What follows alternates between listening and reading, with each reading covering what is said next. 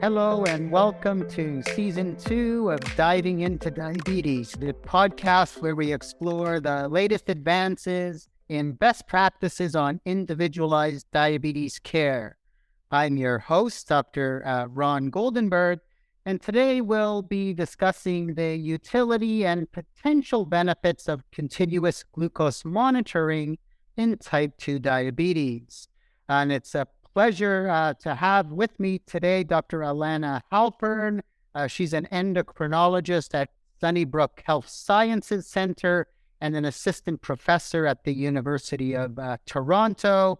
Importantly, she has a very large diabetes practice with a special interest in both young adults and pregnant women, and has been recognized as a national expert in the application of diabetes technology to improve the lives of people living with diabetes.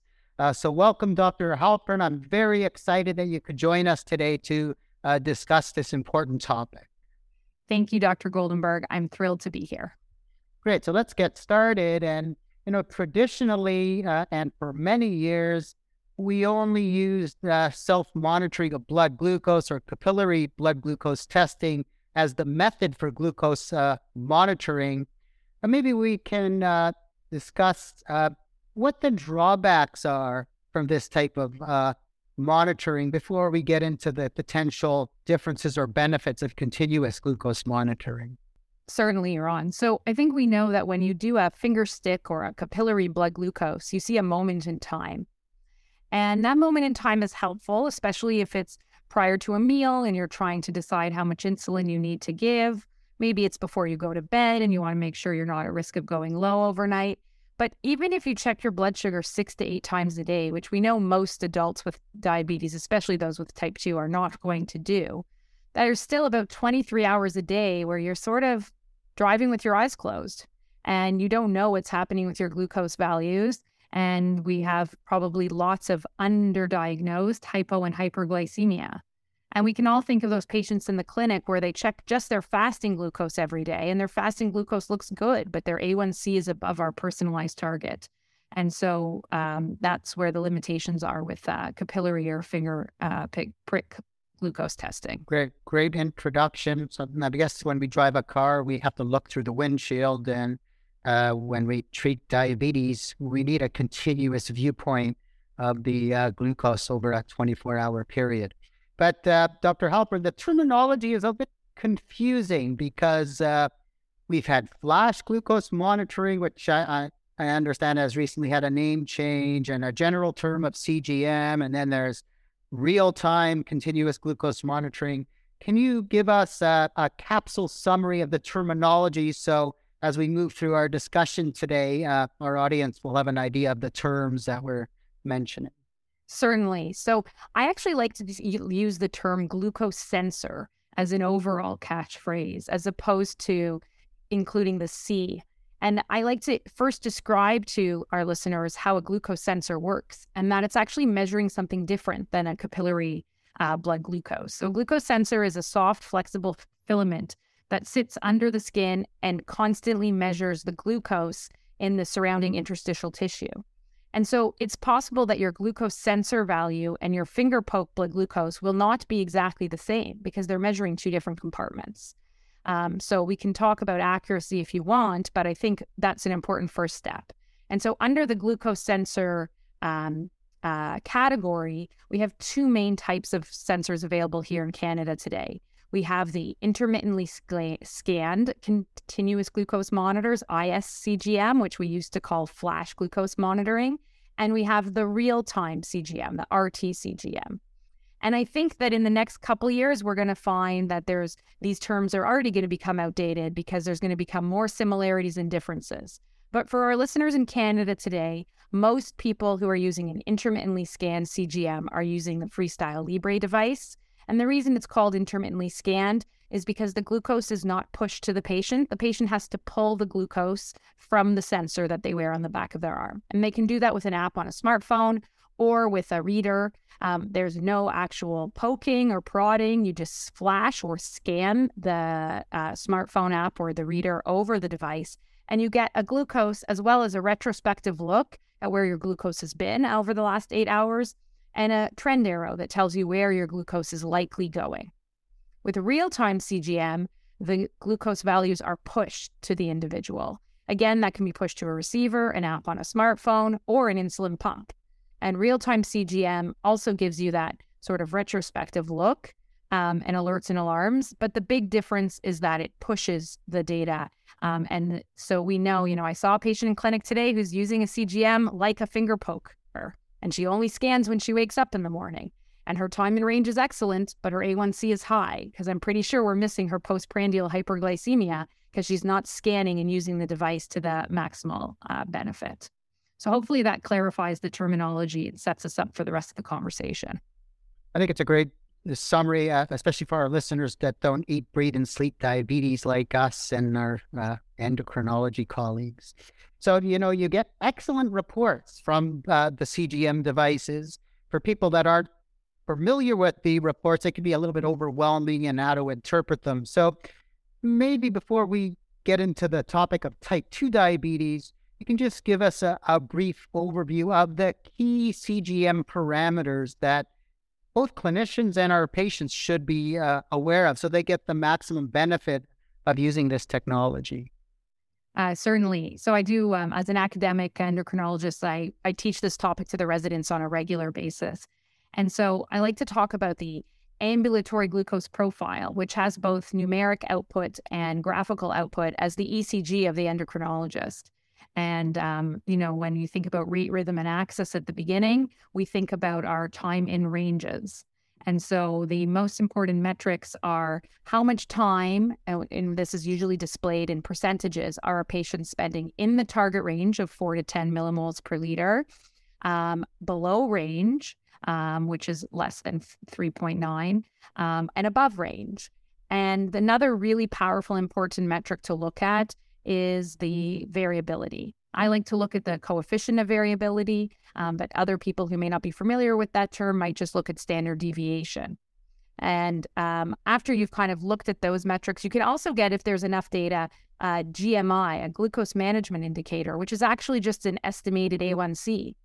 And that can also be very powerful because perhaps your patients made a change to their medications in the last 2 to 4 weeks, and their glucoses have really come in range, and the estimated A1C has come down. That might be a number that is meaningful to you and your patient, even though their laboratory A1C does not yet reflect where they're at, because the A1C is only going to change after 2 or 3 more months of the new therapy. As well, we know that there's lots of reasons why we can't rely on A1C because of hemoglobinopathies and anemia, and just the fact that it doesn't give us enough insight into the quality of glycemic control.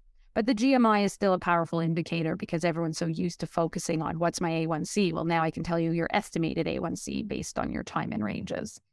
And so the target for most adults living with diabetes is to spend about 70% of the time in the range, with about less than 4% spent below range. But I think it's important to remember that 1% of your day is 15 minutes. So that's still an hour a day that we find acceptable for patients to spend in hypoglycemia. And obviously that's patients who are using insulin, and some of our patients with type 2 diabetes, as we'll discuss, might get benefit from these devices without a risk of hypoglycemia. But certainly we'd like to see patients, exceeding these goals as opposed to meeting them. Ideally, we have more than 70% time in range and no hypoglycemia. The coefficient of variation looks at how much fluctuations are you having from high to low, and that can be within day fluctuations versus between day fluctuations. And we know that if we target a CV of less than 36%, then the glucoses are relatively stable.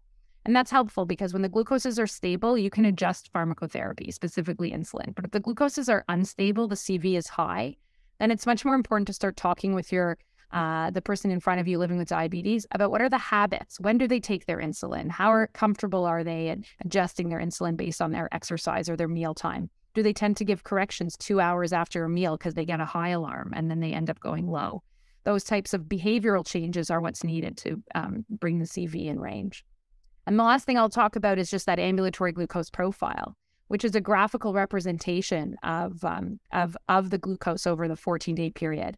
And it can be very powerful at helping you to identify where the changes need to be. And it's probably more powerful for our patients than any of these metrics we've just talked about, because they can really see, oh, wow, I tend to go high after dinner. And maybe if I just instituted an after dinner walk, I would start to see the improvements in my glucose without even making any pharmacotherapy changes. And so that's why these new, the data that we get from these new devices can be so powerful. Great summary. So just to recap for our listeners, look at the time in ranges, particularly time below range and time in range. I tell my patients to look for the green zone to be higher because green is good and red is bad.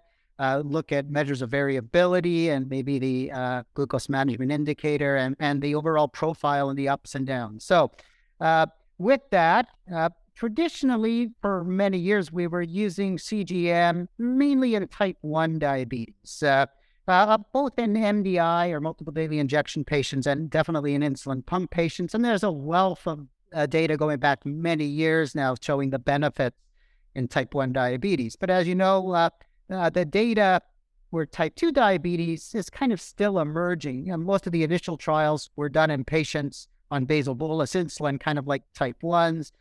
But recently, there's been more evidence to suggest that we should be using CGM in type 2 diabetes in two populations. One, basal insulin-treated patients, and number two, even in people not on insulin therapies with type 2 diabetes. So maybe you can describe to our audience the two important trials. The first, the mobile trial in basal insulin-treated patients, and then the immediate study, which is in type 2 patients not on insulin. So let's start with the mobile study, maybe a brief summary of why that's an important study in the CGM space for type 2 diabetes. Certainly, Ron, it's a really important study, and not only because it was patients with type 2 on basal insulin, because it was patients in primary care. And we think that that's an important thing for us to put in perspective, is the majority of type 2 diabetes is going to be treated in primary care. And while traditionally these advanced technologies are felt to sort of only be prescribed and managed in and specialty clinics, I know I recently listened to your interview with Irene Ramiak, and you talked about starting insulin in primary care in the early 2000s and how revolutionary that was. And now we have studies showing that primary care physicians can help patients manage their diabetes using advanced technologies like CGM. So the mobile study took patients who had an average A1C of around 9% on basal insulin and other non-insulin agents, and they randomized them 2-to-1 to CGM or traditional finger poke or capillary blood glucose monitoring. And they followed up to see what would happen to both the time in range and the A1C. There was no specific titration patterns or guidance or anything like that. It was really while you're using CGM, let's see how you do. And they had them in primary care with the primary care doctors reviewing their data and making adjustments to their medications. And so at the end of the study, the time in range was only 43% in the CGM group, in the finger poke group, but up to 59% in the CGM group, which means that the CGM group was spending 3.6 hours more a day in the target time in range. And the way they figured out what the time in range was for the group who was the traditional finger poke group is they had them wear a blinded CGM for 14 days at the beginning and end of the trial so they could compare across time and ranges. And they did look and saw that there was possibly less hypoglycemia in the group that was on CGM, but those were just sort of secondary and exploratory outcomes. The mobile study had a second component to it, which I think is even more important from a clinical practice perspective. So in the phase 2 of the study, they took the capillary blood glucose monitoring group and gave them real-time CGM, and then they took the real-time CGM group and randomized them to discontinue or continue. And so they just looked at that group who initially had CGM in the first part of the study and saw what happened if they continued or not. And unsurprisingly, the gains that were made while they were on CGM were lost when they stopped using CGM. So I think this is important because I think a lot of us would initially conclude, oh, this is a useful tool for helping with basal insulin titration, but once you're at a stable dose, you may not need it any longer. But I think that the phase 2 of the mobile study shows us that it's probably not just about the basal insulin, it's the actual feedback that they get in terms of lifestyle modification that continues to help them to stay in range and keep the A1C down. And so when you're using real-time CGM, you get to see the impacts of whether you eat salad or pasta for dinner and whether you go for that walk or not. And so probably that's an important piece when we think about whether we're going to use CGM intermittently or continuously for patient care. So if you stop looking through the windshield, you're going to crash. So basically, if you have type 2 diabetes and you stop using your CGM, you're not going to get the information that you can get otherwise with CGM. So the immediate study is a little bit different. And I've been a fan of using CGM in non-insulin treated patients for a long time because you learn a lot of things that you wouldn't pick up otherwise. But there weren't good randomized trials to address that. So our group took part in the immediate study in non-insulin treated type 2 diabetes. And maybe in a couple of minutes, you can describe the results of the study and why that's important to clinical practice. Yeah, so certainly, as you said, I'm with you too. Even though it wasn't in the guidelines, I think the biggest limitation for me would be cost and coverage. But if patients could avail themselves of a CGM early in the diagnosis, or even at a point where they're seeing me and I'm sort of like, I could or add a third agent.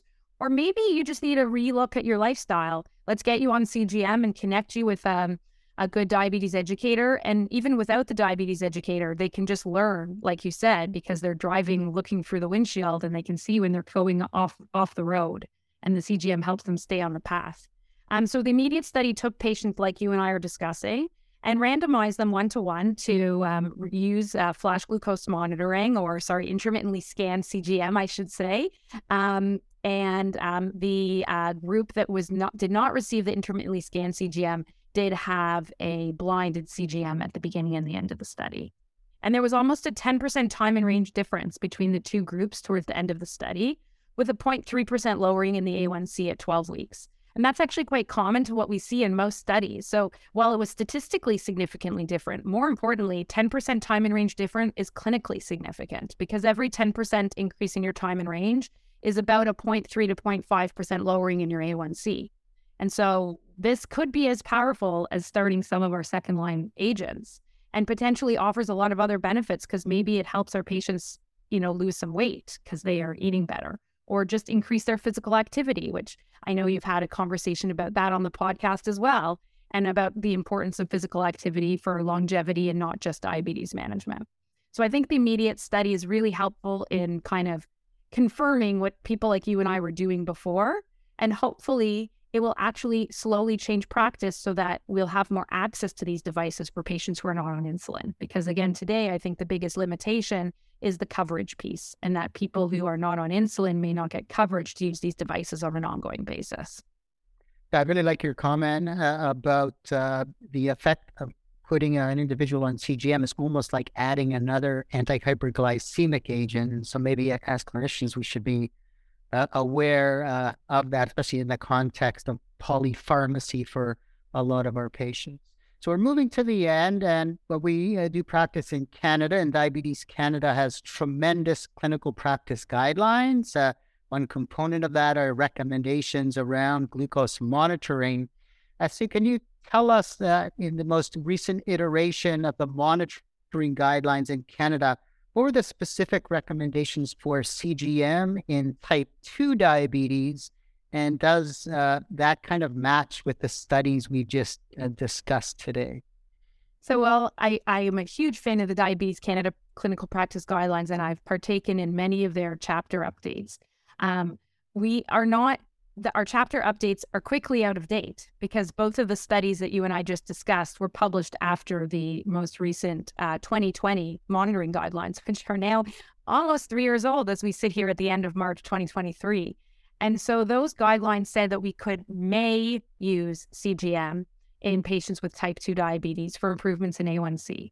That was the main data that they had at the time. And it was really focused on patients with type 2 diabetes on basal bolus insulin, because that was the evidence they had at the time. But now you and I have just discussed two well-done randomized controlled trials for other populations of patients with diabetes, one that used real-time CGM and the other that used intermittently scanned CGM, two different populations with different devices. But I think if we had an update in the chapters, these studies would make their way in and may strengthen the recommendation for the use of CGM in patients with type 2 diabetes on basal insulin alone, or even only on oral, or I should say non-insulin hyperglycemic meds, because certainly many patients are on injectables. Great. Well, Thank you, Dr. Halpern. I think that was an excellent conversation on the topic of utility and potential benefits of CGM in type 2 diabetes. So thanks to our listeners for joining us in this latest installment of the Diving into Diabetes podcast. We hope you enjoyed our discussion around the utility and potential benefits of CGM in type 2 diabetes. And please don't forget to subscribe to our podcast on iTunes, Spotify, or Google Podcasts, and stay tuned for new releases.